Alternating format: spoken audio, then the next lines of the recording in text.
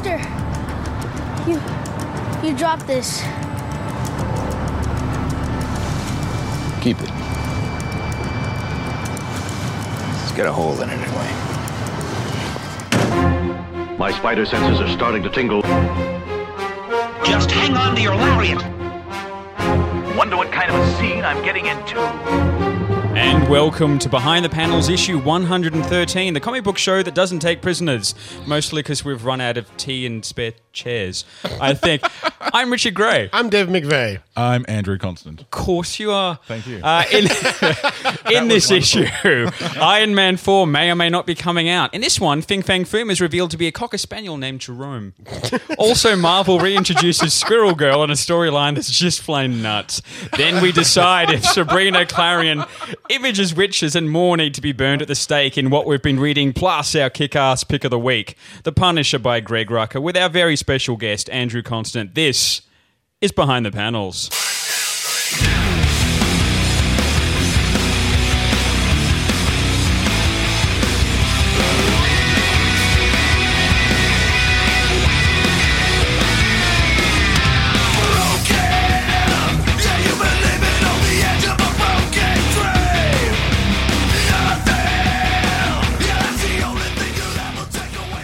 Yeah, I don't know. I think it's far too early and I'm far too hungover to be listening to metal at this point. It is 4 o'clock in the afternoon. Like I said, it's far too early, David.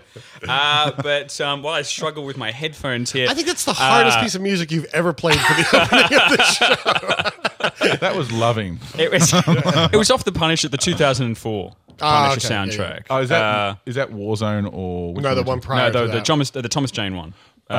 Which is basically the Garth Ennis thing, yeah. Which is still not as good as Dirty Laundry. The clip we played at the very start was Dirty Laundry. Yeah. That was the effectively expensive fan-made film. Oh, it's incredible. Which is brilliant. Yeah. But you may have noticed that Andrew was not Dave. That's because... Can I get this in writing? Dave's not here. This is actually part of our... Dave's not here. Series of specials. Last week, the bar's been set high, we should say. Our guest last week was a musical guest. Right. Who performed live. 2 songs live. Yeah. So we'll be calling upon you later in the show. So you want dogs to die, basically? Yeah, okay. No, we don't. I want to put it on record that Behind the Panels does not endorse the death of dogs. Metaphoric, figurative death? Can we do a bit of figurative death? We can get into anything we want. It's our show. Okay. Absolutely. But this fellow here... Just for the listeners, just point at me. For the listeners, for the viewers, you'll know this. When did that happen? Lots of people lining up at the window. We should open the curtains and let people line up. Grandma across the road looks sternly into room. It's our summer live show series. We just open up onto the street, let people put wander. monitors out there so people can just hear it. I'm sure the good people of this suburb will enjoy it. We have a writer in the house, like a proper writer of words and stuff. Can we put that in quotation marks? Yeah, I'm doing air quotes here for those of you who can't see me. Italics, underline it. Yeah, the whole again, deal. the viewers can see my sarcasm in the flesh. Smiley face hashtag. Well, actually, smiley faces and hashtags will come into this later because we are talking about Batgirl 35 this week. Well, yeah. But before we do that, you've got 2 books that you've been selling at the cons lately. Yes, I do. Online. You've one that's just come out called Fly. Yes. Which I love, and it's got some beautiful art from Catherine Wonderful Mann. And I've got a signed one. We've got in fact, we've got a spare signed one. We will be giving that away this issue with some stuff that we were meant to give away last We actually week. have 2 giveaways this week. Yeah, we forgot to give away last week's prize last week. So we'll do it this week. We'll do it this week completely inappropriately. So what is last week's prize this week? That should be a segment. Last week's prize this week. That would be fantastic. So we should give away We need a new bumper for that. So we're giving away Andrew's prize next week, right? Yeah. Oh, this is a whole new show. We're spinning off. I don't need you anymore, McVeigh. I'm going off in my own direction. It's just Constant and I on the road doing. I knew I was going to get myself kicked off this show at some point.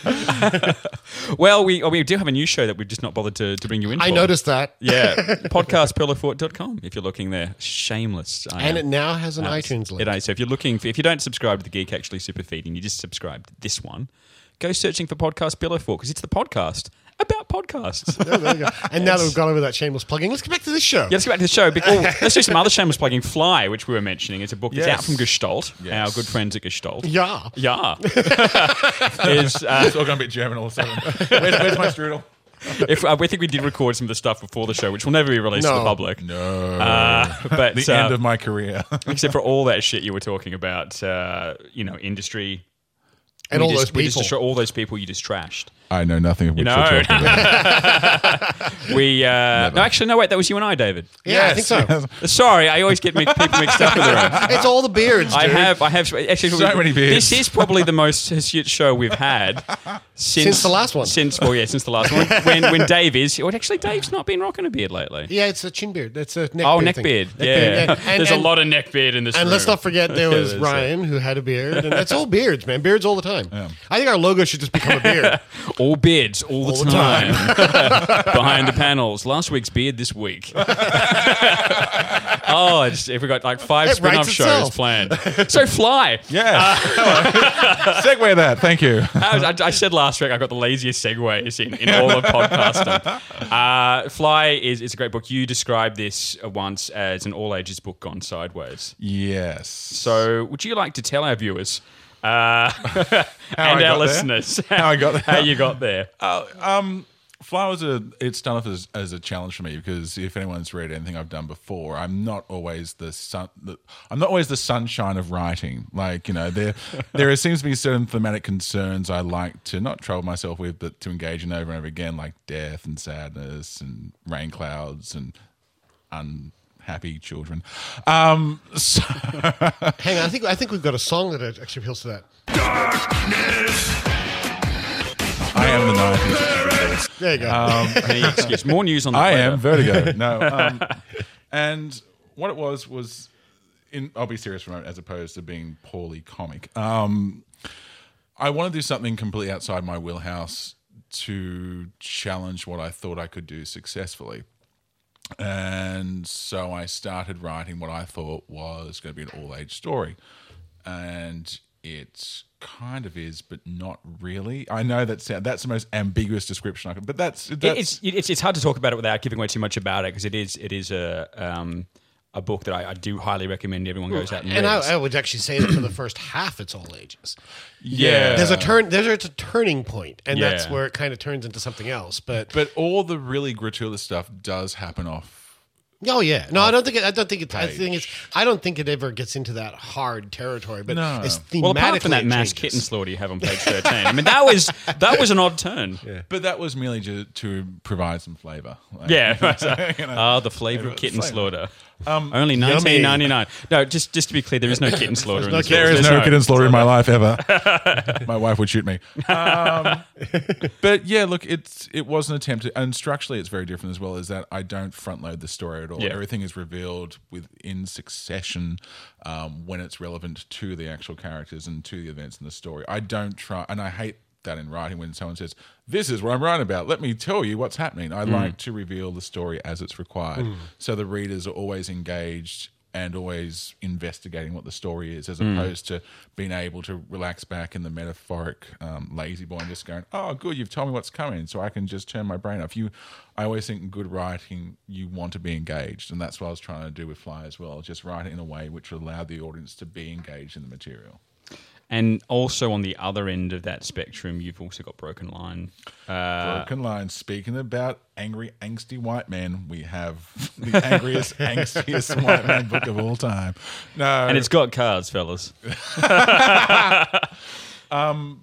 Broken Line was a love letter to everything which influenced me when I was growing up. And that's a bit reductive because it's not talking about why the story is important to me. But to describe it, it's the apocalypse with machismo used to... Okay, let me start. Apocalypse, machismo, conversations with cars, and supernatural overtones. Yes. That does sound right And up. sparse dialogue, one might say. It is, and I was saying this to you before the show, that it's if... Yes, it has cars, but I find that cars are something that's very rarely done in comics, which they're very hard to do.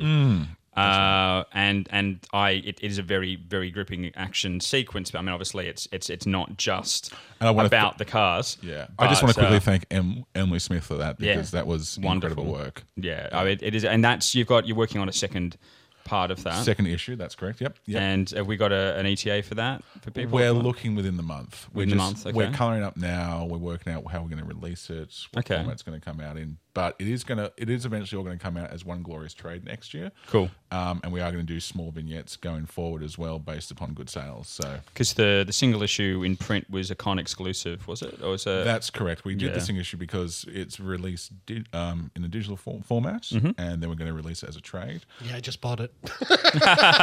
Did you get that on Comixology? I did, yes. I'm buying it right now. You can also go straight to the Gestalt website if you want to have a look at other formats you can get it on. That's the smoothest plug. That was masterful, by the way. They just slip that one in. Did you get that on Comixology, David? But you can also find copies in King's Comics. But unfortunately, I'm on an iPad, so I had to go to the website to buy it. But that's beside the point. What's it rated at the moment? Is it 4 or 5? 4. Someone didn't like it. I don't like you. I'll like it for you right now. See if I can push it back up. Hey, because this matters. God damn it! No, it was a chance to do something.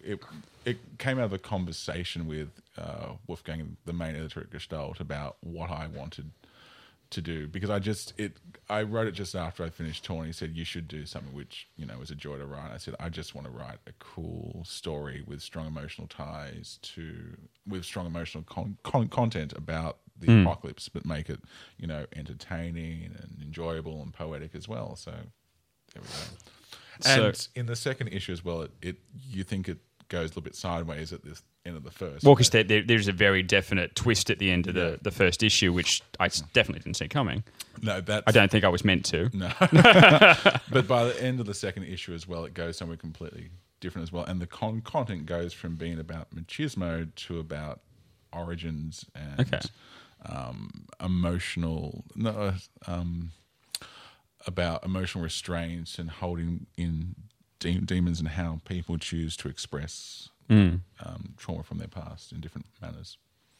And how long do you envisage that going for? I mean, you've got the initial arc is 2, and I have a host of stories, like just small arcs for a while, but there is an overarching story as well. Okay, yeah, that'd be good. So if you haven't already picked up the single issue, you can do that. To either digitally next really con that you're at. As you can see, I just did it. David did it while we were talking. While I was giving while I'm here. my smooth as plugs. He's already vomiting after reading it. So we're just hearing this guffawing in the background. Well, I was about to say, you guys continue with the show. I'll just read this. Well, okay. In which case, if we're going to continue, see, this is where I get back to the awkward segues. Actually, I think we should have just a little message from somebody's sponsor. What do you think? Maybe. I think it's good. Ready, aim, punish. The Punisher for Nintendo. Explosive arcade action. State-of-the-art weaponry. Got the guts. The Punisher for Nintendo from LJN. Everything's a target. Even you. Available on eBay. Available at cash converters everywhere. I found the tone for this show. It's you didn't know that already? No.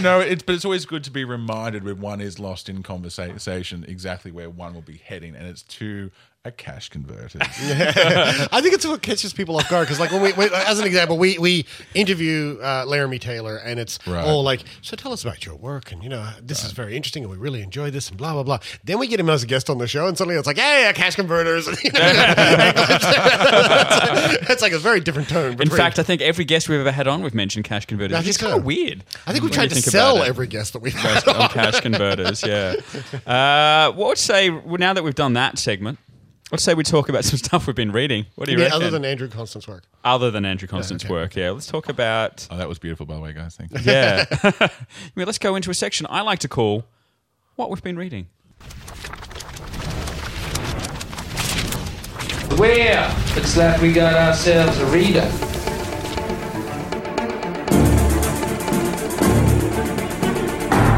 Read between the lines, bitch. That we will. That we have. We've read between a lot of lines this week. Yeah. There's a couple of books that have, I was going to say, sucked all the air out of the room this week, but in some cases, part of that sentence is true.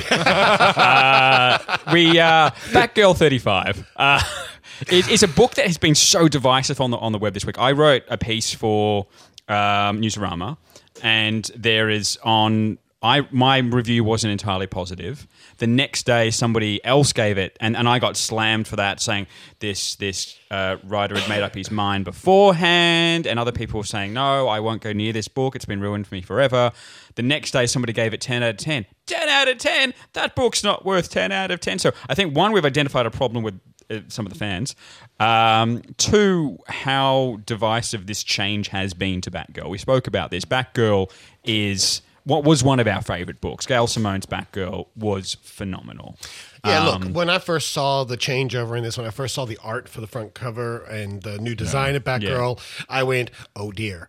But at the time, we said, we'll give it a chance because you want to give everything a chance. Because fundamentally, I don't object to DC taking that approach. I like that they're going for a younger audience. I like that they're getting experimental with the art. I like that. Yeah, I don't mind. That audience is a market. I don't mind that to a degree, but I also, me, I'm old and I get set in my ways. Yeah.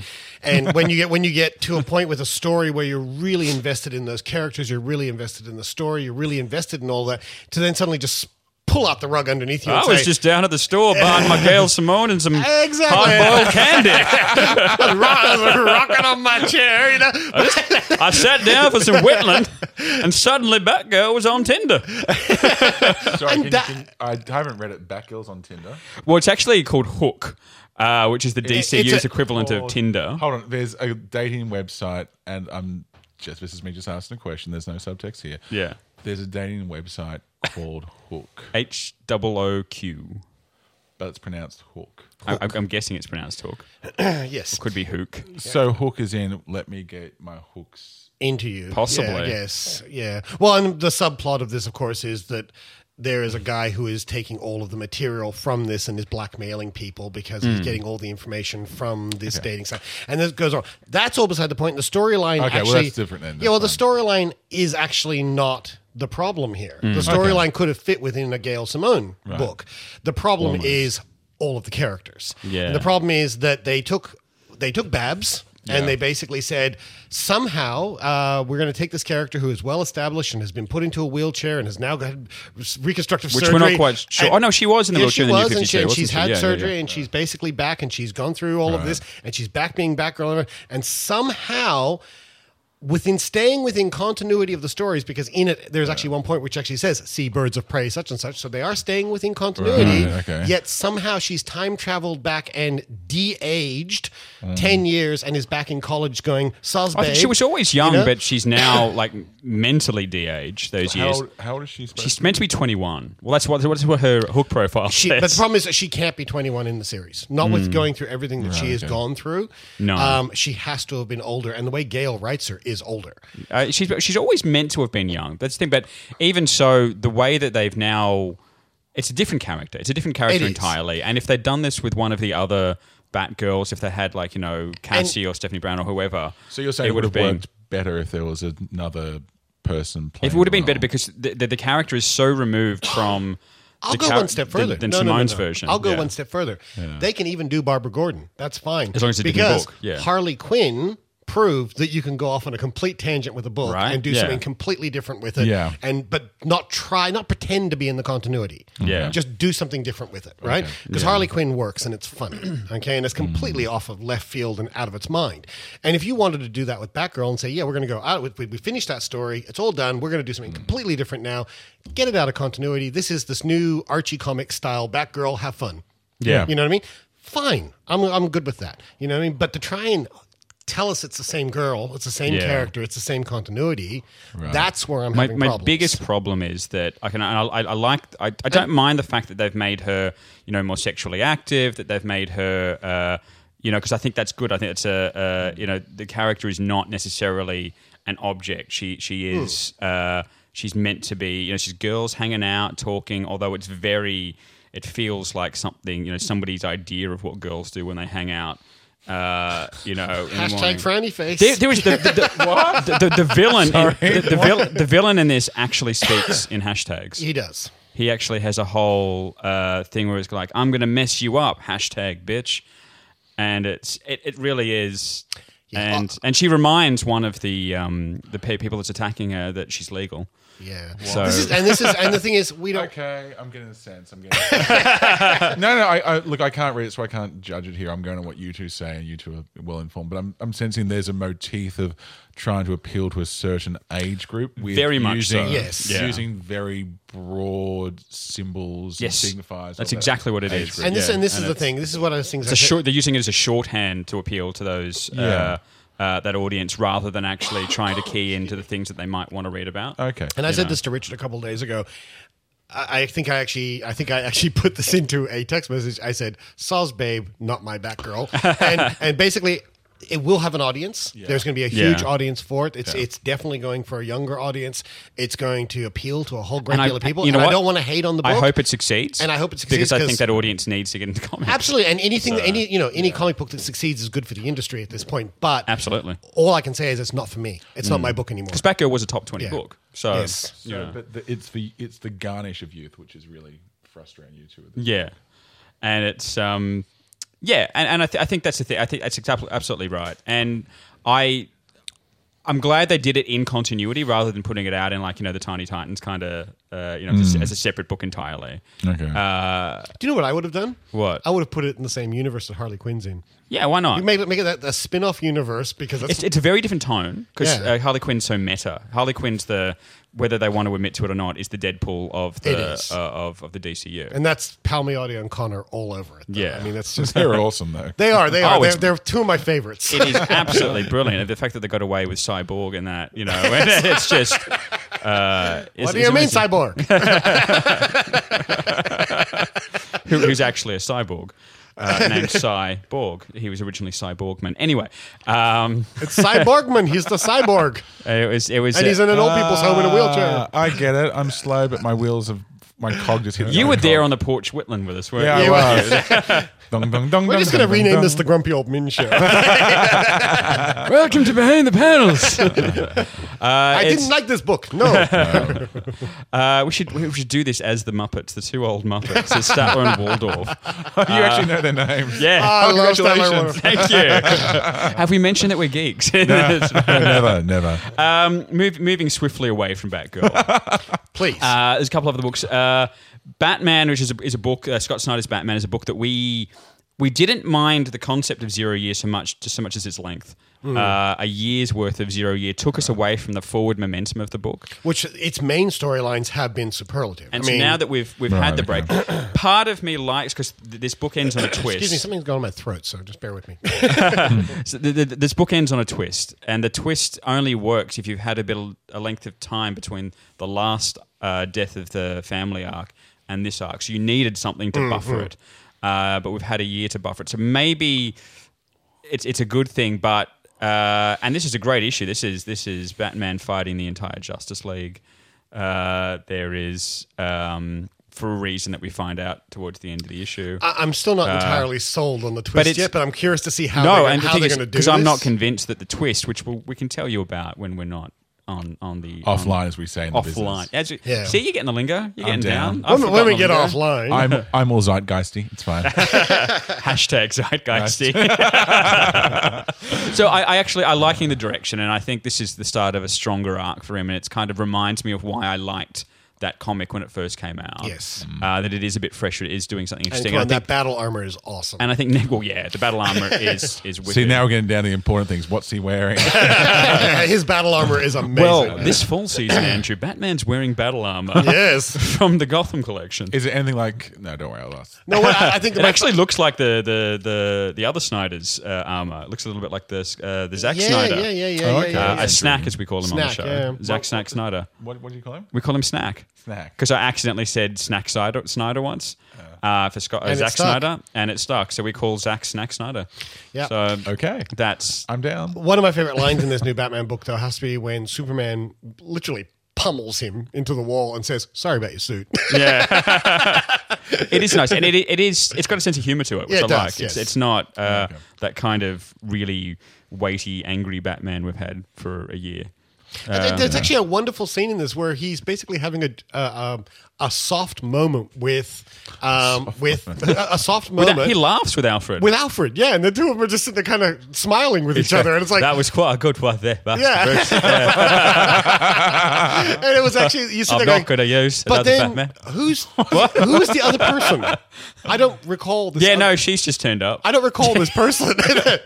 I'd have to go back a year to find out if she was in the last. Unless she's in Batman Eternal, which I'm not reading. See, I'm not reading Eternal either. So because how did they end up in the tower? In the tower, it's Batman Eternal. We should probably read that book. Maybe. Some of the look. I'll quickly mention this because I've got a full review for Upford on the site, and we'll probably do it as a pick of the week in a few weeks' time. Black Sad. Either or. I'm going to go with Black Sad because I like it. And you're Australian. You say sad. Sad. Black Sad. Bidet. It's Black Sad Amarillo. Out this week. That's very strange. Yeah. It's out in hardcover this week. It's the fifth book in the... Fifth book? Fifth book. Because it's been released in 3 Dark Horse books, but the first Dark Horse book was collecting 3 of the bande dessinée together. It's like they did with The Killer recently, that French book. Yeah. And they released the first 2 parts as one volume, and you read it first, this is genius, and then you realise each part's small and you get really angry. Because every subsequent one that just releases a single volume, which is only about 60 pages. But in those 60 pages, there's more comics magic than you'll get in most of the output that year. Yeah. The artwork is beautiful. That's Juanjo Guadagnino, I think is his name. The best anthropomorphic facial expressions in human history. Beautiful, because it's so clean. It's such clean lines, but he's got this watercolor wash to it that is just. In the earlier ones, he said that his technique was a little rougher to start with, and he's got cleaner, more realistic lines now. So you actually forget even more now that you're looking at animals because his lines are so. He draws the figures so cleanly. Now he draws them like. The movement, he seems to have movement down perfectly. The one thing I always remember at the first book, Somewhere in the Shadows, is that he'd mastered light and that, which is really hard in a lot of Mastering light. Mastering light. That sounds like a whole superhero, doesn't it? Yeah. I have mastered light. I am the Edison of superheroes. Away with these funny books. I have mastered light. No, but he's because he's doing a noir book. But this one, it's like he's almost turned the lights on because they're in the middle of the desert. It's the 1950s. There's all this beat poetry stuff happening there. He's got 3 characters which are essentially stand-ins for Ginsberg and Kerouac, and there's a flamingo who's Hunter S. Thompson shooting bottles off the tops of people in bars. Flamingos, Hunter S. Thompson should always be a flamingo. Absolutely. Fear and loathing in the menagerie, It's great, and it's really good, and a little bit like Batman and Alfred. He's actually having fun. Yeah, you get to see Black Sad having a laugh in this one. That's brilliant. So it's, but as with all Black Sad books, it does live up to its name. Eventually, I'm the slowest. It is very early in the day. It is only 4:30 p.m. I don't know. So we've all just gotten up. Don't forgive me. Just laugh at me. It's easier. For our viewers, we're pointing and laughing. That's for Miss Mabel across the road. Right? Look, there's a couple of books I'm just going to throw out quickly. There was a new Clarion, The Witch Boy, came out this week. Anna Chanty did this one. Look, I got halfway through this and I'm having trouble because it doesn't seem to have a focus. Well, it's part of it. There's 2 themes this week: witches and the multiversity. And this is kind of blending the 2 of them. So. There was also Sabrina and Scott Snyder's Witches out this week. Scott Snyder's Witches, again, something else I've written about over at Newsarama, so I don't want to get into too much of it here, but it was a... I think it was a really solid book. You read this, didn't you? I read this, but it's definitely my wheelhouse, and I thought it was really nicely structured. Jock is on form. Oh, Jock. The writing is restrained in a way which I really appreciate. The art was given room to tell the story. It's a really nice setup. You were given enough to intrigue you without it actually being a plot dump. It's actually a really well done 1-issue introduction. It's and this is, I think it's I'm not sure if it's an ongoing or a limited, but it would have to be an ongoing. It feels like it set up something quite epic. Yeah. In a very enclosed sense. Like, you can't be epic in that grand sweeping widescreen sense, but in that ongoing, eternal story. Because it seems to me like, clearly I'm engaged in this. It seems to me that it's drawing on a lot of. It's trying to create a strong mythos as well, and you can't do that over a short period of time. And like the art is so important to this. This is Jock. It's also Matt Hollingsworth doing the colours. Hollingsworth's actually the king on the thing we're talking about later on. Yeah, Hollingsworth is all over this week's issue. He's crazy good. And I didn't realise how long he'd been around for, because I was reading some old Green Arrow stuff from the either the 80s or at least the early 90s, mid to late 90s, and it was like the Chuck Dixon run, and he's all over that. Chuck Dixon, on which one, sorry? Green Arrow. Oh, pretty sure he's turned up on that. So like I didn't realise how long, because I know his stuff from the more recent things like Hawkeye and all that those kind of things, but seeing him do different color styles, but kind of keeping that sort of minimalism that he does, but with Witches, he's almost been allowed to explode on some pages. Like both Jock and he have just sort of obviously worked out points where they can let it all hang out. And that's also really nice to see as well, such a complementary relationship between artists and colorists as well, because in many books of a different nature this, you don't always see that apparent symbiotic relationship. So to actually see that from the first issue as well, like from we're going and this is what our template's going to be, to see that template so strong in the first instance there, it's incredible. Yeah, I'm definitely down for the second issue of this one. I cannot wait for that to come out, it's been a while since I've been that engaged for the first issue. I think the words restrained and Snyder together are intriguing enough in itself. So. Well, it's no, because we've had some big stories. He's had some big stories over the last couple of years. And I love Snyder, don't get me wrong, because we discussed this before. I love Snyder, but he can get very wordy. You know what I mean? And he can, and this is different for him too. So I'm looking forward to this. I quite like it. Look, a bunch of other stuff came out this week, but we do have to keep moving along. There was one book that came out called Punks the Comic, when I think that title's redundant, because of course it's a comic. That's like saying Behind the Panels, the podcast. You mean Behind the Panels, the comic book show? So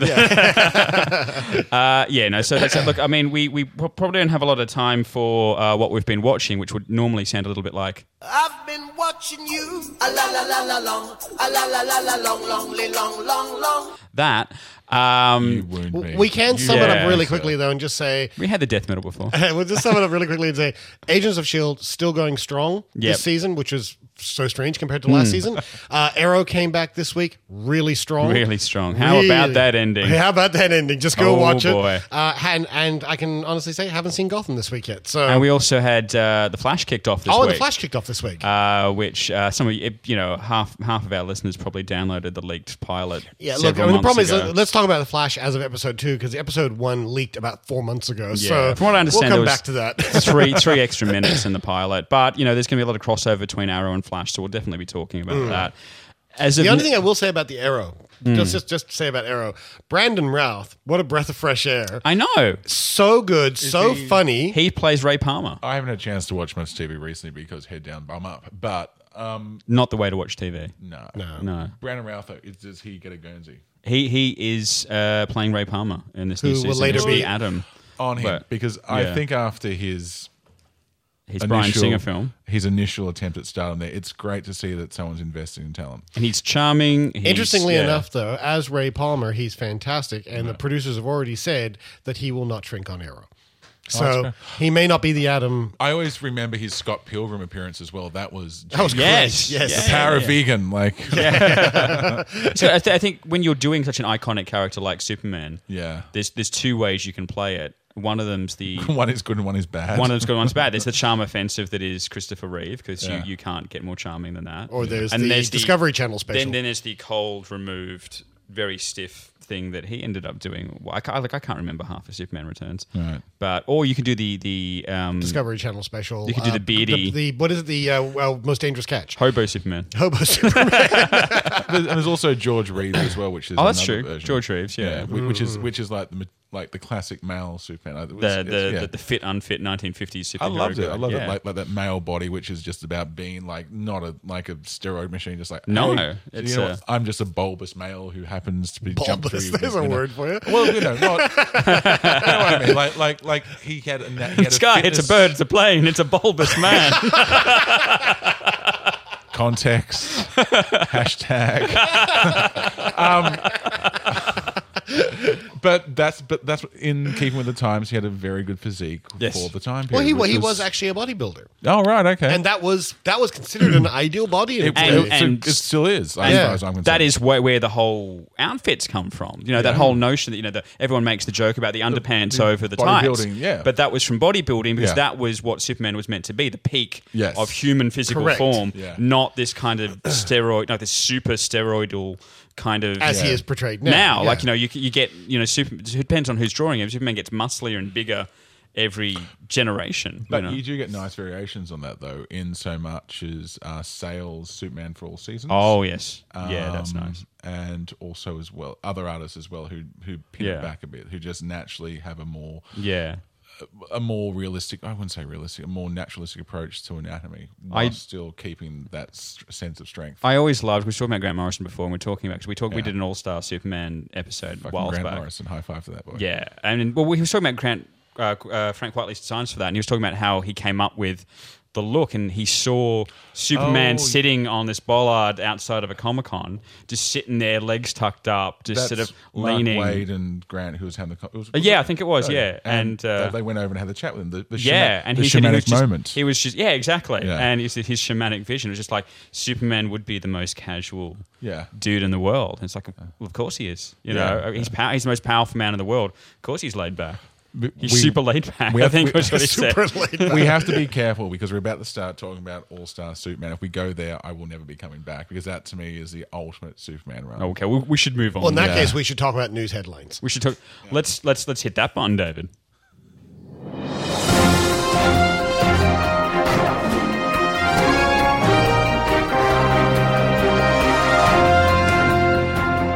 At New York Comic Con, Marvel announced their next big event, Secret Wars, from writer Jonathan Hickman and art by Esad Ribic. The series will begin in 2015 and last a year. Other Marvel NYCC announcements included a new Spider-Gwen ongoing series and another event with a familiar label, No More Mutants. Both will commence in January 2015. Tim Seeley will make his Vertigo debut in January 2015 with a new ongoing series called Effigy. Still on Vertigo, Gail Simone will launch Clean Room next year, an ongoing horror thriller with 2000 AD artist Jonathan Davis Hunt.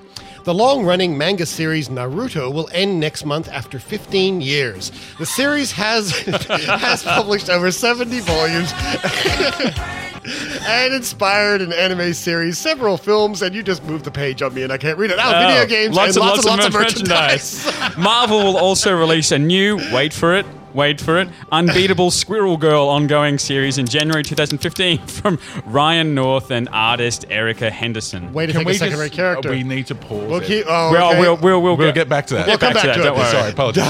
Dynamite will begin to publish James Bond comics starting in 2015. It's the Archie crossover we've been waiting for. Archie Comics and Dark Horse have announced Archie meets Predator coming US spring 2015 from writer Alex DeCampi and artist Fernando Ruiz. Grant Morrison is set to bring his film project Sinatoro to comics, courtesy of Black Mask Studios, in April 2015. We'll run through these last three quickly. Dark Horse Comics will launch a brand new Gru series in January from the classic creative team. It will be called Gru Friends and Foe. Yes, Sci-Fi has picked up the Image Comics series Five Ghosts for a television adaptation. Siffy.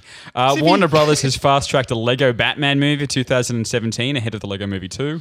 Actor Martin Donovan has been cast in Marvel's Ant-Man in a reportedly pivotal role. A lot of air quotes in these news headlines. Who wrote this? Adi Shankar, executive producer of Dread, has secretly filmed a 7-part miniseries that will serve as an unofficial spin-off from the film. Totally in. And it's, I think it's the Dark Judges that they're doing. Yeah, The Walking Dead, which begins its 5th season of Wash, Rinse, and Repeat, has been renewed for another season 6. I'm going to wash those zombies right out of my hair. Finally, according to actor Robert Downey Jr., Iron Man 4 may or may not be happening, depending on which chat show he's on this week. He has, however, confirmed he will be appearing in more Marvel films films in the future.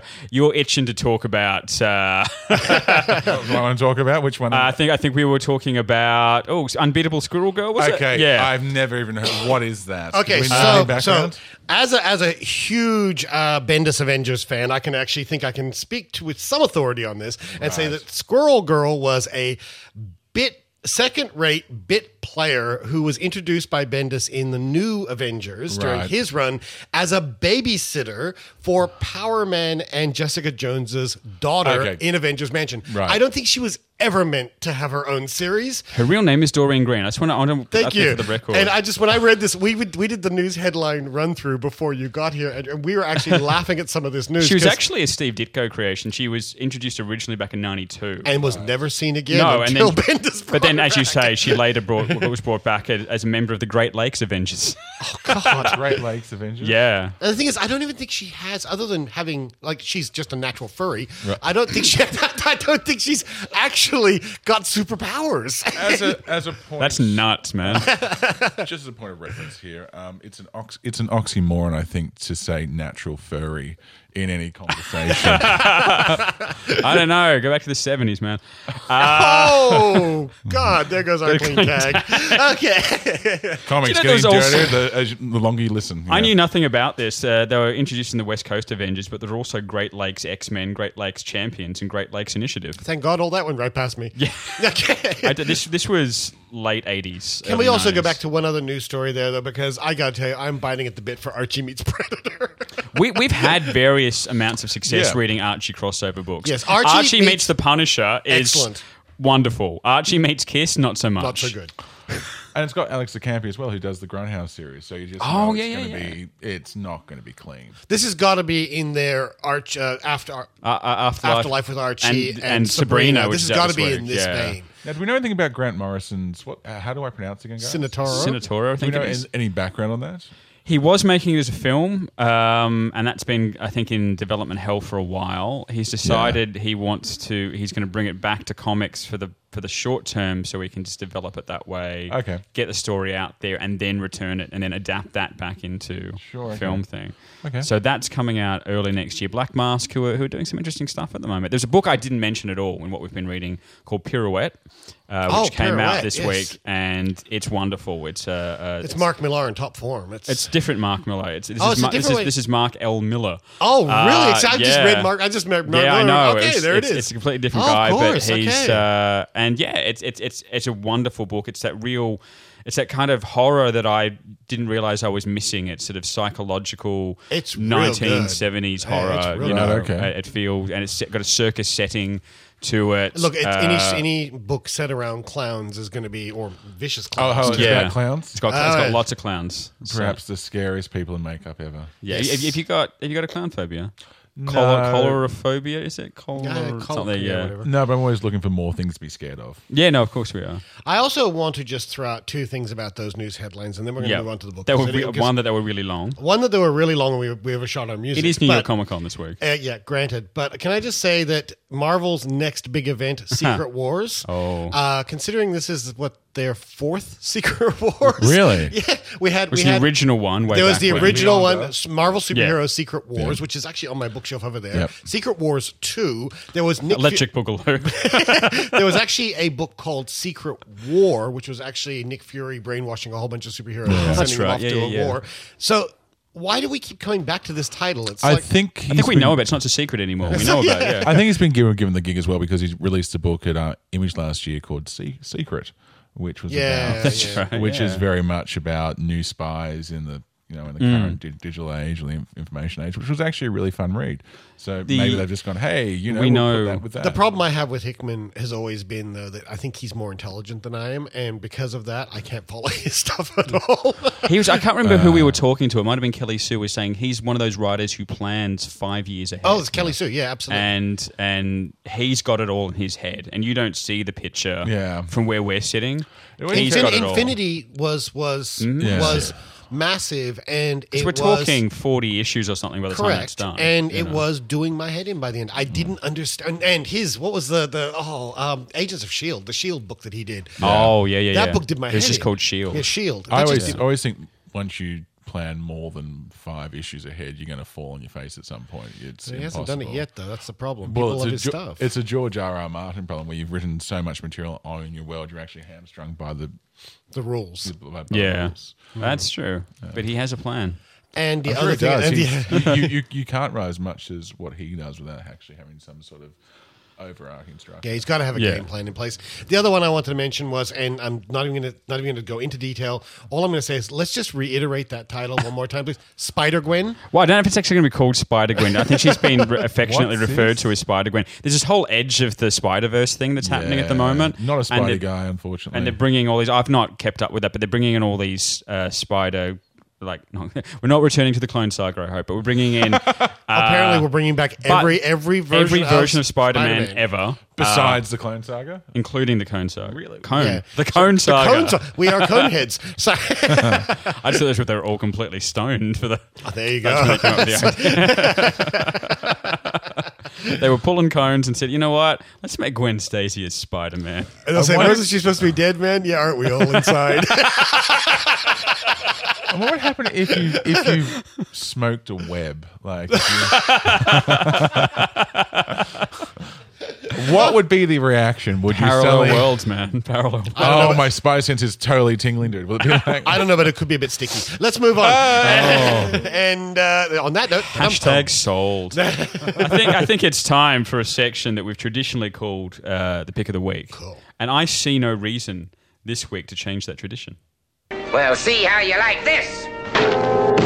What is it, Batman? Whatever it is, it's awfully funny.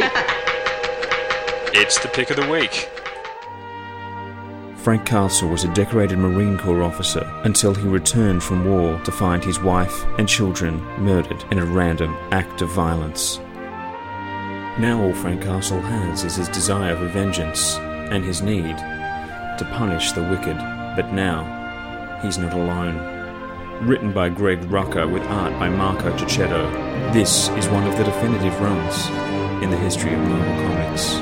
This is The Punisher, Greg Rucka style.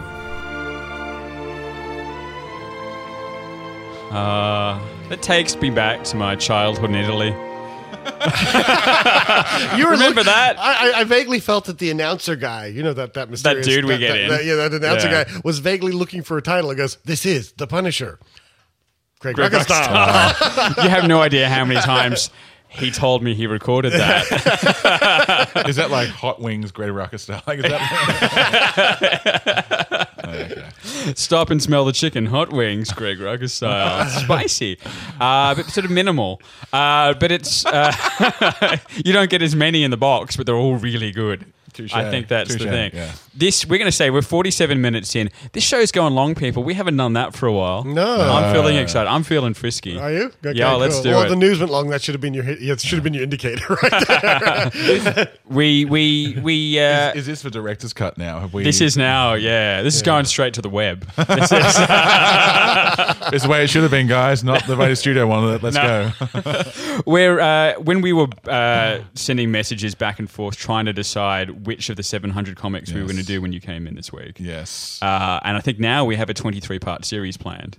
But for this week, we settled on the 16-issue wonderful series, which was Greg Rucka's Punisher, something that David and I spoke about all the way back when we first started the show, because it was one of these books that we sort of discovered. We thought we're getting into the Punisher. This new series had just started in 2011. It's what we unofficially, affectionately refer to as Marvel's stealth reboot. Yeah, because there was actually a bunch of titles that all happened together that all kind of started at issue one around the same time. Daredevil, Avenging Spider-Man, Daredevil, this one. There was a Fantastic Four that started at that time. Right. And it was basically, we kind of went, wow, this is really interesting. Marvel's kind of restarted everything from issue one, or at least this handful of books. And in fact, Punisher, Avenging Spider-Man, and Daredevil crossed over at one point, which is actually, unfortunately, the weakest part of this book. But that's only because it went away from our main story. But let's get to the important question first. When this is one of the titles that you ended up suggesting, and I know you little bit of a fan of Greg Rucka. Just a tad. Tad, we were talking before the show, and you may have expressed some fondness for Greg Rucka. A smidge. In that, I haven't read all his work, nor has he informed my style. No, the not most at all. Every writer I've known. Bearing in mind, if you go to behindthepanels.net next week, we'll have the full video of Andrew just freaking out over Greg Rucka. Totally doing cartwheels. Showing us his Greg Rucka tramp stamp. It gets a little embarrassing. Well, it's not so much a tramp stamp now, more like a whole visage on my back. It is. But that aside, that really creepy image aside, it is totally grotesque. Yes. Why? I think what is it about this Punisher book that you said, you know what, I'm going to be on panels, I have to talk about something? Okay. Firstly, a bit of background. It's very hard for me to talk about this book in any sort of critical theory-esque way because it did inform lots of things which I like about writing and vindicated lots of things stylistically which I like to do with writing as well. Like refraining with dialogue, telling a story with art, just basically being a storyteller as opposed to a deliverer of content and a delivery of dialogue there. But why this run? I've always been a Punisher fan through the Abnett up through Ennis, which I thought was an incredible run. Like it's Punisher is my favorite horror story of all time. It is a horror story. It's about a man who's lost everything and is never coming back. And with each action, even though he's trying to bring justice, he keeps slipping further and further down that hole. And there's just something. It's not just the story about this, which I love about this run. It's everything around the story as well, like the restraint on the page, the use of art to convey what should be a silent character, like the fact that the Punisher doesn't actually mutter his first words until issue 3, where he says, "You help me," and that's juxtaposed against Rachel Alves. She took her husband's name, which is a wonderful use of repetition throughout the run. Every time someone calls her Cole, she goes, "Alves, I took my husband's name." We should say that the book opens with a wedding massacre, which is meant to look very familiar, but it is not. It's not the Punisher's wedding massacre. It is this other Marine, Rachel Cole Alves, who was about to marry Alves, but she It's very important we get this right. Yeah, and she said when everybody goes and says Ms. Cole, she goes, "Alves, I took my husband's name," because she's holding on throughout most of this book too. But that's actually I think that device typifies Greg's writing in that it's a very simple line, but the repetition is used so well to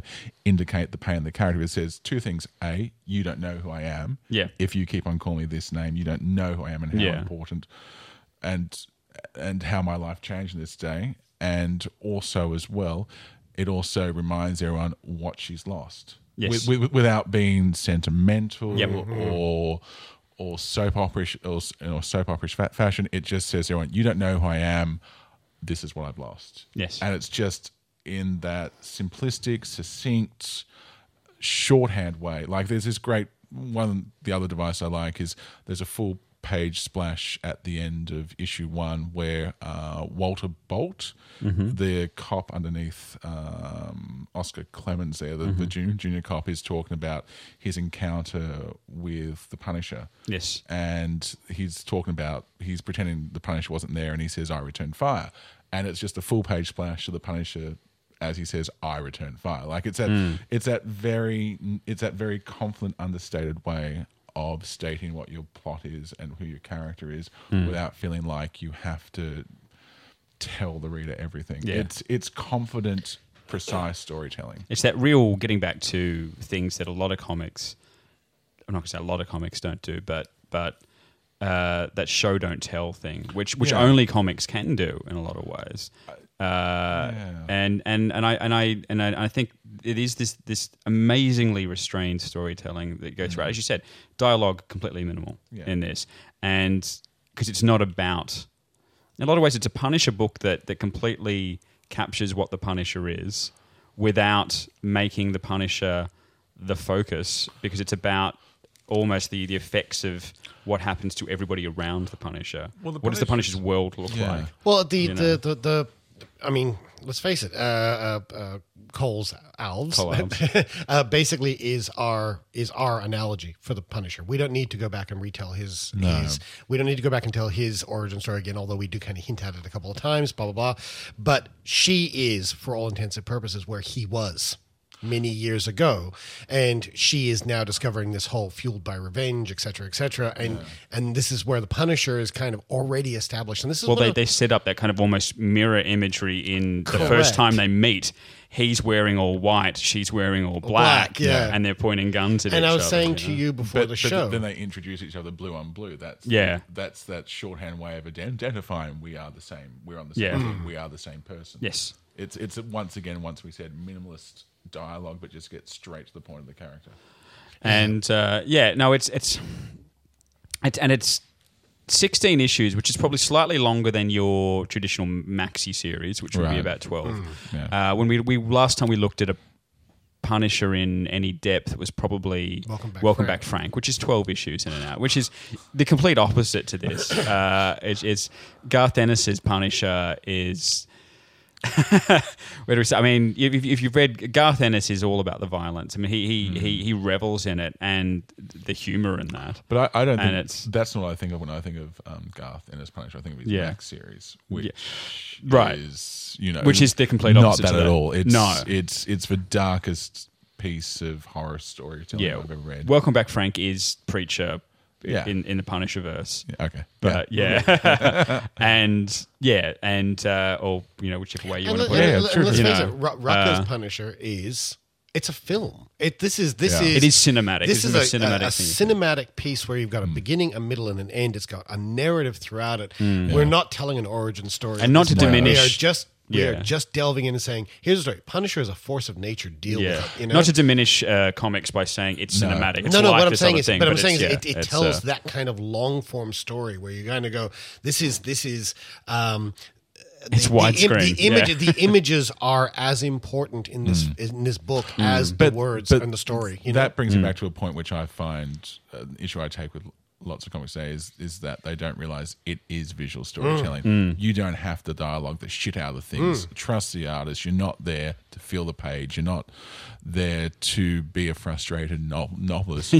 You have one of my to illustrate that point. One of my favorite panels in this comic book is actually relatively early on in the book. Which one's that? And it's actually where he's taken out the gang. There's a gang struggle. He takes them out, and there's one guy left, and he lights a lighter. Because he's trying to get some light, and it just illuminates the skull. And you just sit there and go, not a word is spoken in that panel. And it's just like, you sit there and go, there's fear. And then later in, when he says, put on the shirt, the skull scares him. The skull terrifies him. The skull terrifies him, And you sit there and go, we've already seen that. It really is a remarkable run. The thing which I think about Frank in this is that you've got all these. He is like the black sun, which all these other lives are orbiting. He's a dead weight in the sense that he has passed on, and we have what's left of him fighting these missions, trying to punish those who do need punishment. But it's almost as though everyone around him is pulled closer because they're all on this flat plane, and he's this dead weight. You drop through the center, and all their lives come crashing together as they're pulled closer by his weight. It's almost a black hole. Yeah.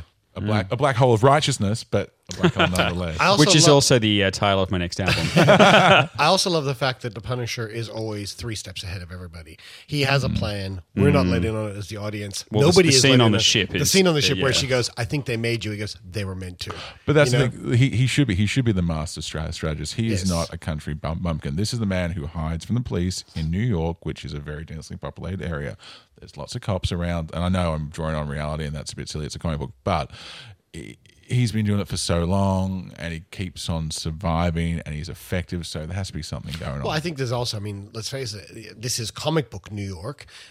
He's not only hiding from the police, he manages to effectively hide from the Avengers and every other hero around who have never been able to bring him in some way or another. So you look at it and go, there is something about Frank Castle, and it is that cold, calculating, perfect precision, and that's highlighted in this book with the scene with Cole's Alv, where he basically empties her pockets. And says, I actually got that referenced here as well. Where fantastic. I know it's actually the perfect. The dialogue there is just Where he pulls a desk aside and looks at what Yes. the contents are. He says, "These are your tools, the rest are the luxuries of the living."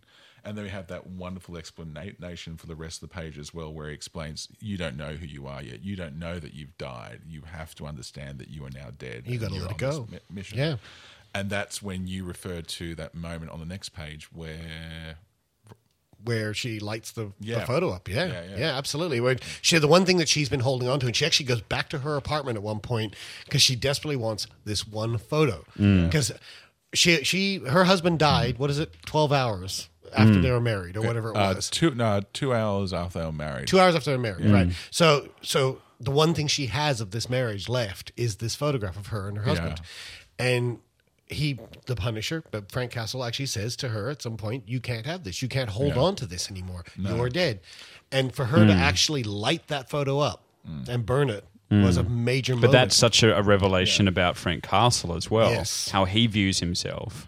Yeah. And again, it's one of those things I think is really clever. It's like it's giving you this massive backstory for Frank Castle and his journey without it actually being about him directly and without it sort of telling you in this lengthy exposition about it. It was a very smart story device. I think Frank is the silent wall of our lives. Like he is impenetrable in the most simplistic of the fashions, that he doesn't have an internal monologue.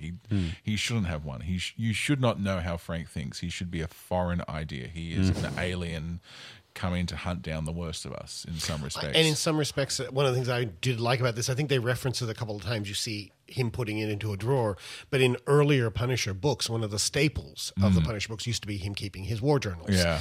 And they've done away with that in this. We're not really seeing him write that anymore. You do see at one point him writing a short summary, which is a nice reference as well. But the fact it's about the action rather than the explanation of the action as well. We keep it always in the moment, except when we move to our other characters who do remember, who do talk about their emotions. But when we're with Frank, it's always about what's the mission, what's happening on the mission, what's next for the mission. There's no flashback. Our story in this book is told through the eyes of the cops, through Cole's Alves, through the reporter. The reporter, what an interesting character she was. Yeah. And we get a lovely silent introduction, all these characters in the first issue as well. The first 5 pages are completely silent, including also the murder scene. Sorry, the massacre. Murder's too light a word. At the this wedding. book is full of massacres, by the way. But at no time did I feel like it was unnecessary. I never felt like the writer or the artist was saying to us, "We need to shoot someone here because God, we need that beat." Yeah, there's no Frank doesn't punch out a polar bear in this version. Touche. Back to Ellis again. Okay, back to Ellis again. Sorry.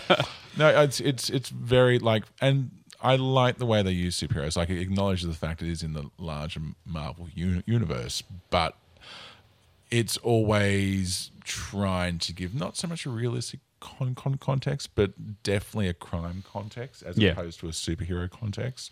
Like the fact when we meet the Vulture, and he's a horrible version of what the Vulture is. Like, he's got the red mask on, he talks and squawks and squeaks, and we meet the Owls guys at the start when they fight Liam Malloy and those characters in the Crossfire Hurricane.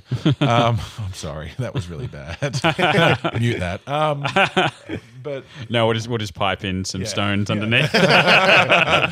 But no, it's all just extremely well handled. Yeah.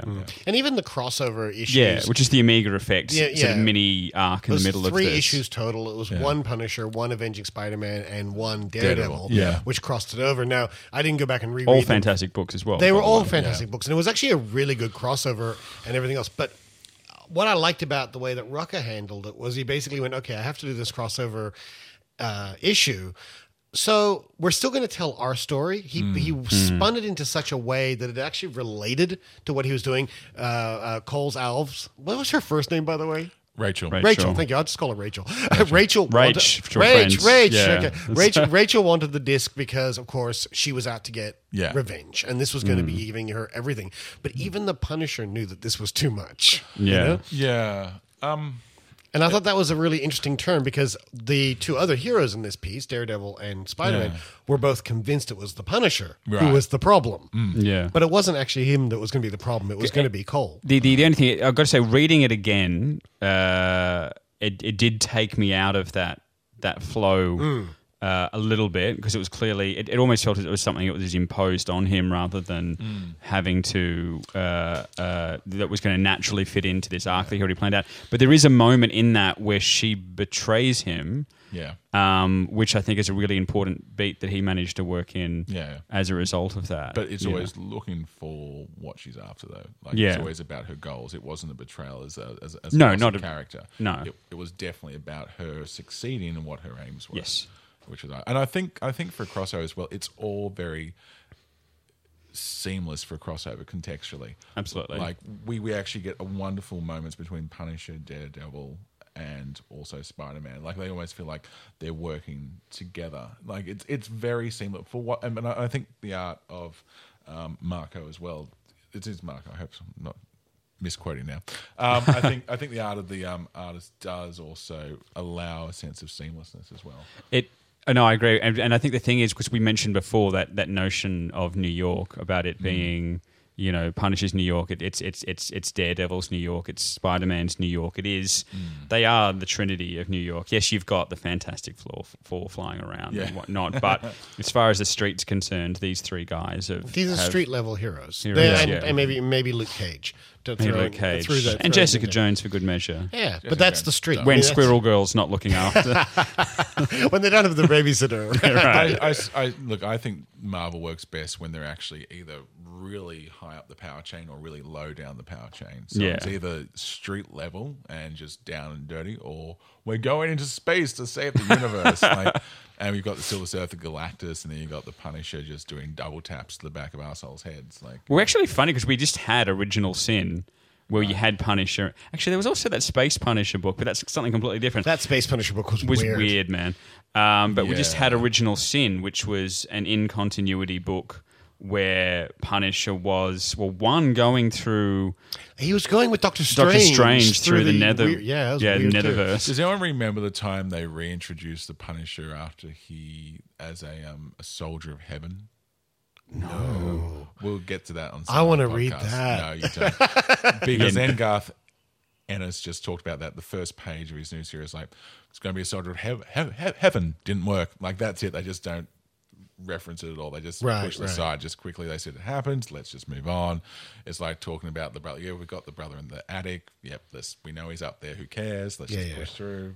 Wow. Yeah, I did not know about. I did not know about this either, and I'm a Marvel boy. God, how did I miss this? It's pretty. It's about that late 90s period, perhaps. I'm waiting for it to come out in our Marvel graphic novel collection that we're getting. Just that one Punisher goes to heaven on the road with the Punisher. Can I just say, from a just a fanboy now? Let's take it back to fanboy just for a minute. Yeah, of course. Can I just talk about the fact that the Punisher with the bandage over his eye and the beard. How badass does this look? I mean, this is getting away from the whole spandex Punisher of the 90s. This is just with the flak jacket and the painted skull, and he's. I just think he actually has the paint out at one point for the skull, and it just feels. But you can feel the paint dripping off. But that's actually really interesting device, as well as in the fact that in this run there is the consequence of damage over time. As opposed to most comic books, if you got injured in the eye, like, yeah, fucking cool, man, I'm out. It's awesome. It's fixed next week. He wears that patch for at least most of the issues. I think 6 or 7 issues in a row. It's almost the whole thing. The end, isn't it? He's always damaged. His always eye's got gone. the patch, and then at the end he's fine again, but that's fine. It's healed up. He's got the patch on, the beard grows in, and he is hurt. And that gives real weight to the storytelling as well. The Punisher, of course, you can't kill the Punisher, but you can hurt the hell out of him. You can kill Wolverine, though, apparently. Well, not yet, apparently. Not yet, apparently. Well, what do you mean? They're running through the Death of Wolverine arc. But he's still not dead. So. Really? Yeah. There's also Punisher Kills the Marvel Universe, where he did kill. Brilliant.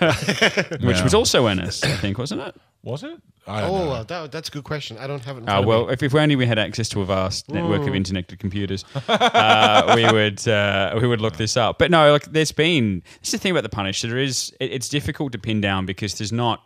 I mean, I would argue that this is, but there's not been a definitive Punisher persona that you can just track through from beginning to end. They've updated the origin a few times. Yeah, those and they've even done it with this book as well, as opposed to Ennis's Punisher, where it was a man who went to Vietnam, who enjoyed violence and found an excuse for it to a degree. Not because when you get into it was Punisher Born, you get into just really as get a into sidebar, that as well. yes, Garth Ennis wrote. Punisher Born's great. I love Punisher Born as well. Yeah. And it said, "Come on, accept me," and then Frank goes, "Yes," and that's when he kills the entirety of the invasion. I remember when that came out. Vietnamese forces, and it's dark as well. But it's what you expect. It's great though. As you're saying, that was when Ennis transitioned out of his preacher version of the Punisher into that very dark, violent. As you said, someone who enjoyed violence, but he didn't admit to his love of violence, which is also an intriguing stuff as well. Like violence as a tool, but look, great. Yeah, sorry. I was about to say, look, Punisher is an interesting character, and this is probably going to be controversial because I know you're such a big Punisher fan. But the problem I had with the Punisher through many, many years of the Punisher is the fact that he was a character born in the era of Death Wish. And basically, we had this whole, I mean, he is for many, many, in many ways, he's the Marvel Comics version of Kersey from Death Wish, of the Charles Bronson character. We had this really kind of rough 70s idea. It's like, let's throw this guy in here. He doesn't give a damn, But it was always a very hard character to sell because his entire modus operandi was that it wasn't about revenge. It wasn't about justice. It was about punishment.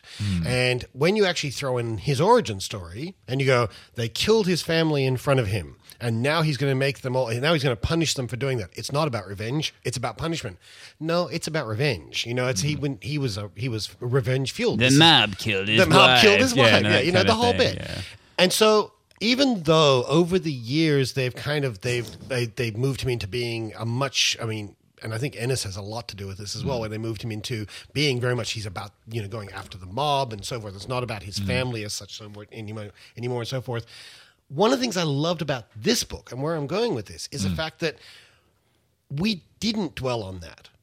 This was, for me, what the Punisher has wanted to be for years, which is he is about punishment. It's not about his personal revenge anymore. No. He sees something wrong and he goes and deals justice. Well, he's the voice of the dead. He's the mission for the exactly. dead. His origin was a long time ago, and And now this is just him doing his job. Well, they even allude to that visually in the storybook as well, when you see him for a moment in his classic white glove outfit, and that's alluding to a previous incarnation appearance which he used. And then in the book you see him in his current outfit, which is awesome, like just a dirty spray can away from being the hardest guy in the world.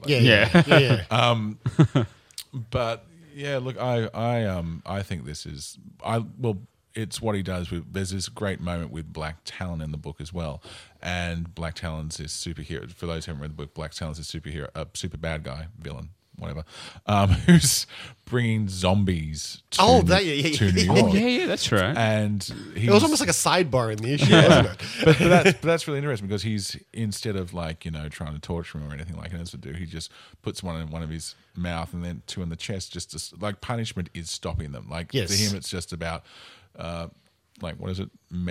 Measure twice, cut once, plan and execute, and they're gone, and that's what he wants. Yeah, two things I love about that sequence is because it's all told in flashback through an interrogation, and I love the fact that when he tells the story, he says, "Well, that was it. He just shot him." It's like, what can I tell you?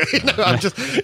And the other thing I love about that is where he actually says, "I'm not." He goes, "I was worried about shooting because I didn't want to hit civilians." He goes, "The one thing about Frank is he is precise." Well, this is exactly, and this is this line, and we're not going to talk about the book that comes after this, which is the 5-issue Warzone. Yeah, but what this does pick up, what that does pick up on, is that line is that the rest of the superhero community finally feel as though he has crossed a line, because this book ends with another massacre. 30 years to realize right? that. And it's like, it was one of those excuses to go into something else, but it ends with a massacre because there is another character who starts a ruckus,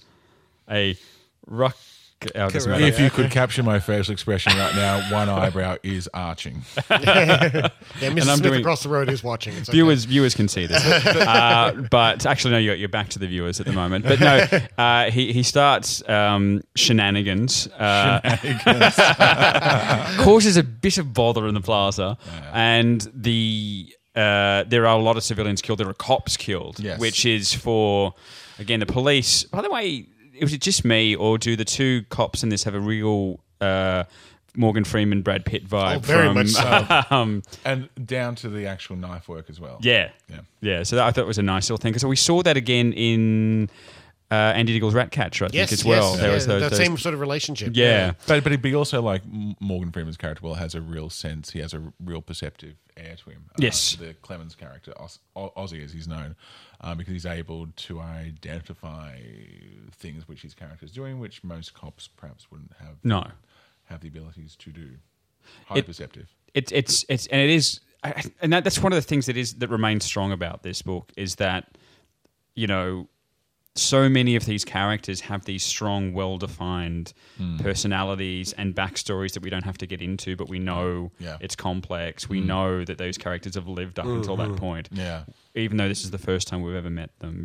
All those things that happen. The relationship between the reporter and Rachel, between Nora, who's the reporter, that develops, and that's got a life of its own. You can almost imagine. There's a wonderful piece of dialogue at the end where she says, "I'm sorry, I know you tried to be my friend." Yeah, and there's that whole piece of dialogue where she's saying, "I wish I could have let you in." But that's the intersecting nature of the Punisher. He draws of his lives together. It's that black hole thing you were talking about before. Yeah, with that weight of his life, which is just gravitational at worst, and also the end as well. I don't want to give away the end for people who haven't read this book because you have to go out there and read it if you haven't yet. Normally we're spoilers on all podcasts, but this is a book that I just can't recommend highly enough.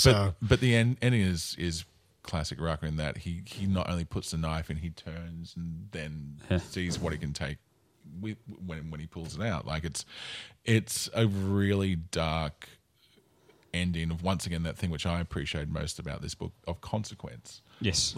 It really is about, if you do this work, and it is work, it's a vocation more than just work. If you do this type of vocational work, you are going to run into consequences which won't be charming, won't be nice, and will actually, in some cases, go against what your aims are. That's been quite understated as well. We should also point out, though, that one of the things that Rucker does in this book is he actually, after all of his talking, after all of his lectures, after everything else that the Punisher said to Cole's Alves, he did show a human side at the end. He did. And it's and I don't want to say what it is, but he does show that there's still a little bit of human left in him, But it's such a reluctant piece. It creeps up, and you can just tell that once it occurs, he just puts it back again because it's okay, that's happened now. But it's also not for him, though. No. It's never for him. Well, in many respects, he's selfless to a degree. I don't think he is doing this anymore because he feels a need for revenge. I think this Frank, he's dead. He knows he's dead, and it's about the mission, about making sure that people who do these things, which killed him and killed his family, no longer exist in the world. In some respects, it's quite altruistic. I'm sure there is a part of him which is motivated by pure hatred, but it's a real cold sense of hatred. If it does exist. Agreed. Look, we've gone long. We could probably talk about this book for another 4 hours. We've only spoken about it for 3, as far as I can tell. I actually feel like going back and rereading it again. I know. So. I think I might have to on the way home today. But I think, David, we could safely say that this is. If I could find it. I've put you on the spot. You have, because I don't know. This is I'll just do it now and then. Oh yeah. This is Comics 101. There you go. That one. Which is a series I wish they'd make available on DVD. I want to see that again too, actually. By the way, for those who don't know where that comes from a series called Inked. Which was I think Superheroes Exposed is a subtitle. 10-part series. What? That sounds about right. 8 parts, 10 parts, something like that. It was a documentary series, 10 parts, and each one was a theme, it was death in comics or women in comics or sure. And it was really well done. It was a Canadian series. It was a Canadian series. I think it was the Canadian equivalent of public access television that did it. Right. And it was quite good because they didn't just cover, when they did Death in Comics, they didn't just do the major ones like Captain Marvel and Superman and all that sort of things. They did things like the death of Speedy from Gilbert Hernandez's series, Love and Rockets. Love and Rockets. Okay. Yeah. So they covered a fair amount of ground, and they got some really good people to interview. Of course, Grant Morrison turns up, but they get a lot of the heavy hitters. Of course, Grant Morrison. Of course he does. Of course he does. They have him there on file, ready to pull out. At the end of every episode, Fire up Morrison. At the end of every episode, they had this little section called Comics 101, where they would actually say, at an intro level, you could read this. At a more advanced reading level, there's this. Where would you put Punisher on that yourself?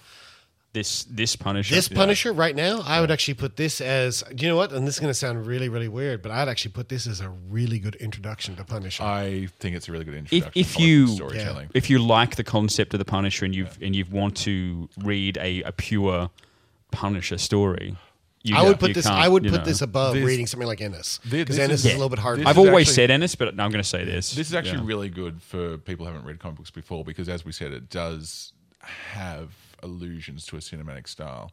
So people who are not used to reading comic books but who do love widescreen cinema could actually perhaps find an entry point because of that storytelling. Yeah, and as I said to you when we first met before we did the show, you could easily take this book, 16 issues, and adapt it to cinema and just say, here's a story. You know? One thing I haven't... Except you take out the Omega Drive story. Okay, just drop that. Yeah, just drop that one out. One thing I didn't do, which I feel remiss as, and I should always do this, is mention explicitly how good the art was. Oh, the art's brilliant. Marco Cicchetto?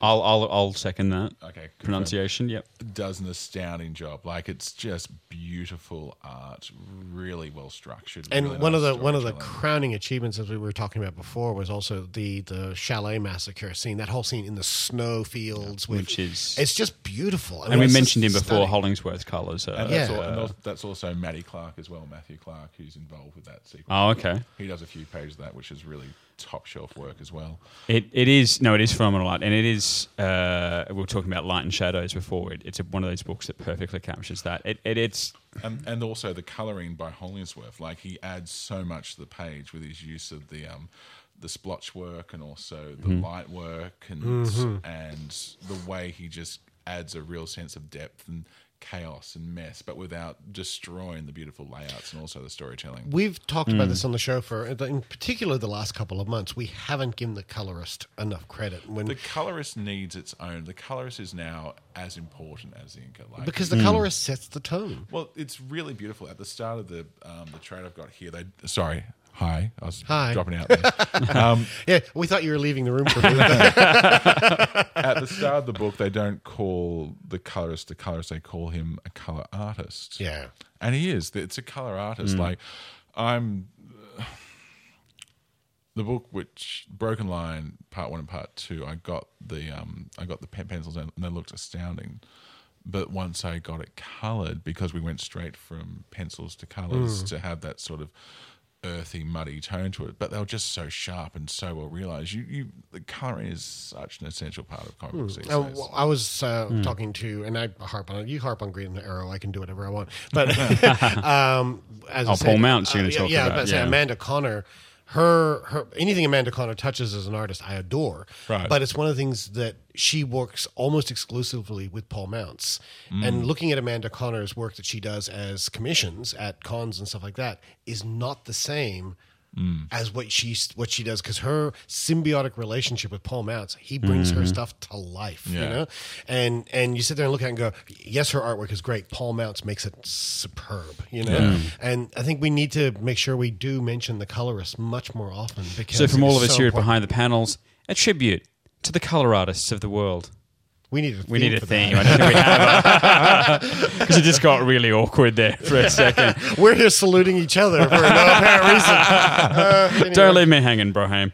But what we're going to do now is we're probably going to have to wrap this puppy up because we have prizes to give away. Oh yeah, I forgot about that. See, I almost forgot about that again. Because you've stuck with us. It's called Last Week, This Week, isn't it? It says, this week's prizes last week. Or... Some days you just can't get rid of a bomb. So the first prize we're giving away is Andrew's book. We actually got two prizes. Last week we had Mary Amber in, and she generously left us a copy of her CD. If you haven't listened to that show, go back and listen to issue 112, where Mary plays two songs off her Super EP album. You can find her at maryamber.com. MERI-amber.com. She's generously given us a copy of that CD as well as one of her T-shirts. Which is from very her small, though, I believe. It's a smaller T-shirt from her previous album to give away. So what we want you to do is send an email to feedback@behindthepanels.net and to tell us who your Superman is. Oh, very nice. There you go. Nicely made up on the spot. Right, yeah, there you and go. of course, the winner will be selected at random, so it doesn't really matter what you say. But it would be nice for you to tell us. But we'll read out a few of we'll read out a few of them on air. Yeah. On the interwebs. I don't know. What can we get people to say? Also, still to feedback. What would you like people to do to win your prize? Oh, I'm not good at making people compete for my shit. I'm always just trying to be nice. Okay, we're going to get people to fight to the death. The winner should Instagram their photo to hashtag. I've got one. What is, and I know it's not related to your story, because it's related to the episode that we've just done, your favorite Punisher moment? Ooh, touche. Nice. So over the night from 1974 to now, his history. Yes. What is your favorite Punisher moment? Not issue, just moment. Like me, cigarette lighter with the illuminating of the skull, brilliant stuff. Me punching a polar bear. Yeah, you punching a polar bear. So yes, your favorite Punisher moment, and of course the winner will be drawn at random, so it makes no difference what you write. So, but make sure that when you send either competition, you can enter both if you want. Yes. To feedback@behindthepanels.net. Just make sure you include your name and mailing address, and make sure you put whether you want the Super EP or Fly. Yes. In the I in think the that would subject be known heading. by whatever question it is they answer. I know, but then I can sort the emails easier. Okay. I'm thinking, David, I'm like the Punisher. I'm thinking 3 administrative steps ahead. so put in the subject line. Yeah. Either Fly or Super. That's all you have to remember. I was thinking Fly or Mary. You know, as Mary said last week, it's a different spelling of Mary. Perhaps Brendel-Fly. Brendel Fly. Look, you know what? You guys sort out your own damn emails. Just remember, feedback@behindthepanels.net. That's the important part. Yeah. Yes. If you forget, just rewind back to the 3 times you Is mentioned. that Brundlefly? Oh, sorry. Brundlefly. One of my favorite movies. Yeah. Now, these competitions will close. We can't go on forever. No, so they will close. Let's just say we'll draw this on episode 115, which is 2 weeks from now. So you've got 2 weeks to get your stuff in. Very good. Next week, we're doing a book that I have been looking for excuses to read for a while. Me too, actually. It's a Vertigo book called Day Tripper by Fabio Moon and Gabriel Barr. And we've got in as our special guest during our Dave's not here specials. We've got special guest Stephen Ford. He's a promotions manager at King's Comics. Your local comic book store. Your local comic book store, who generously provide us a whole bunch of stuff to give away, speaking of giveaways, when we're doing our live shows at Oz Comic Con in Sydney. So we've got that to look forward to. You can find me on the internet, because I know you're going to look. I'm the 7,252nd most Googled podcaster in Australia. So nice. it's a claim. So how many hours of research? That's a lot, and a lot of improv work right there. But you can find me on Twitter mostly these days at DVD Bits, a completely redundant handle. But you can also find me at therealbits.com, but of course at behindthepanels.net. David McVeigh, where can we find you? You can find a little bit more on me on Twitter at David McVeigh, or you can find me on Facebook, facebook.com/geekactually, or at geekactually.com, which is kind of the parent host of all of this, where you'll also find Podcast Pillow Fort, our new show. Yeah, that's right. The other thing you can find my other thing I forgot to shill. Right. Andrew, where we can... Oh, God, I'm going to try that sentence again. Andrew, where can we find you on the internet? Well, I'm on Facebook, like all very modern and nowish people. No, you can actually also find me at Constant Words for my Twitter account, and that's about it, really. Because I'm all about being current and stuff. And you can find your books on Comixology or Gestalt. Yes, thank you for being both my agent, reminding me there are things I should be talking about. You can also find me on DCU's Hook. Dear Lord, it's just the worst. I'm sorry. I haven't read the book, and I'm not one to critique other writers in a negative fashion because I know how hard it is, but the name. Look, I mean, I maybe it's just going to be like take off all throughout the DCU now. Everyone will be on hook. Take off. Hashtag. Hashtag take it. Yeah. Batgirl, take it off. No, that's that's where on we're that going note, for. I'm picking up my bags. Okay, until next week, I'm Richard Gray. I'm Dave McVeigh. I'm Andrew Constant. And this has been Behind the Panels.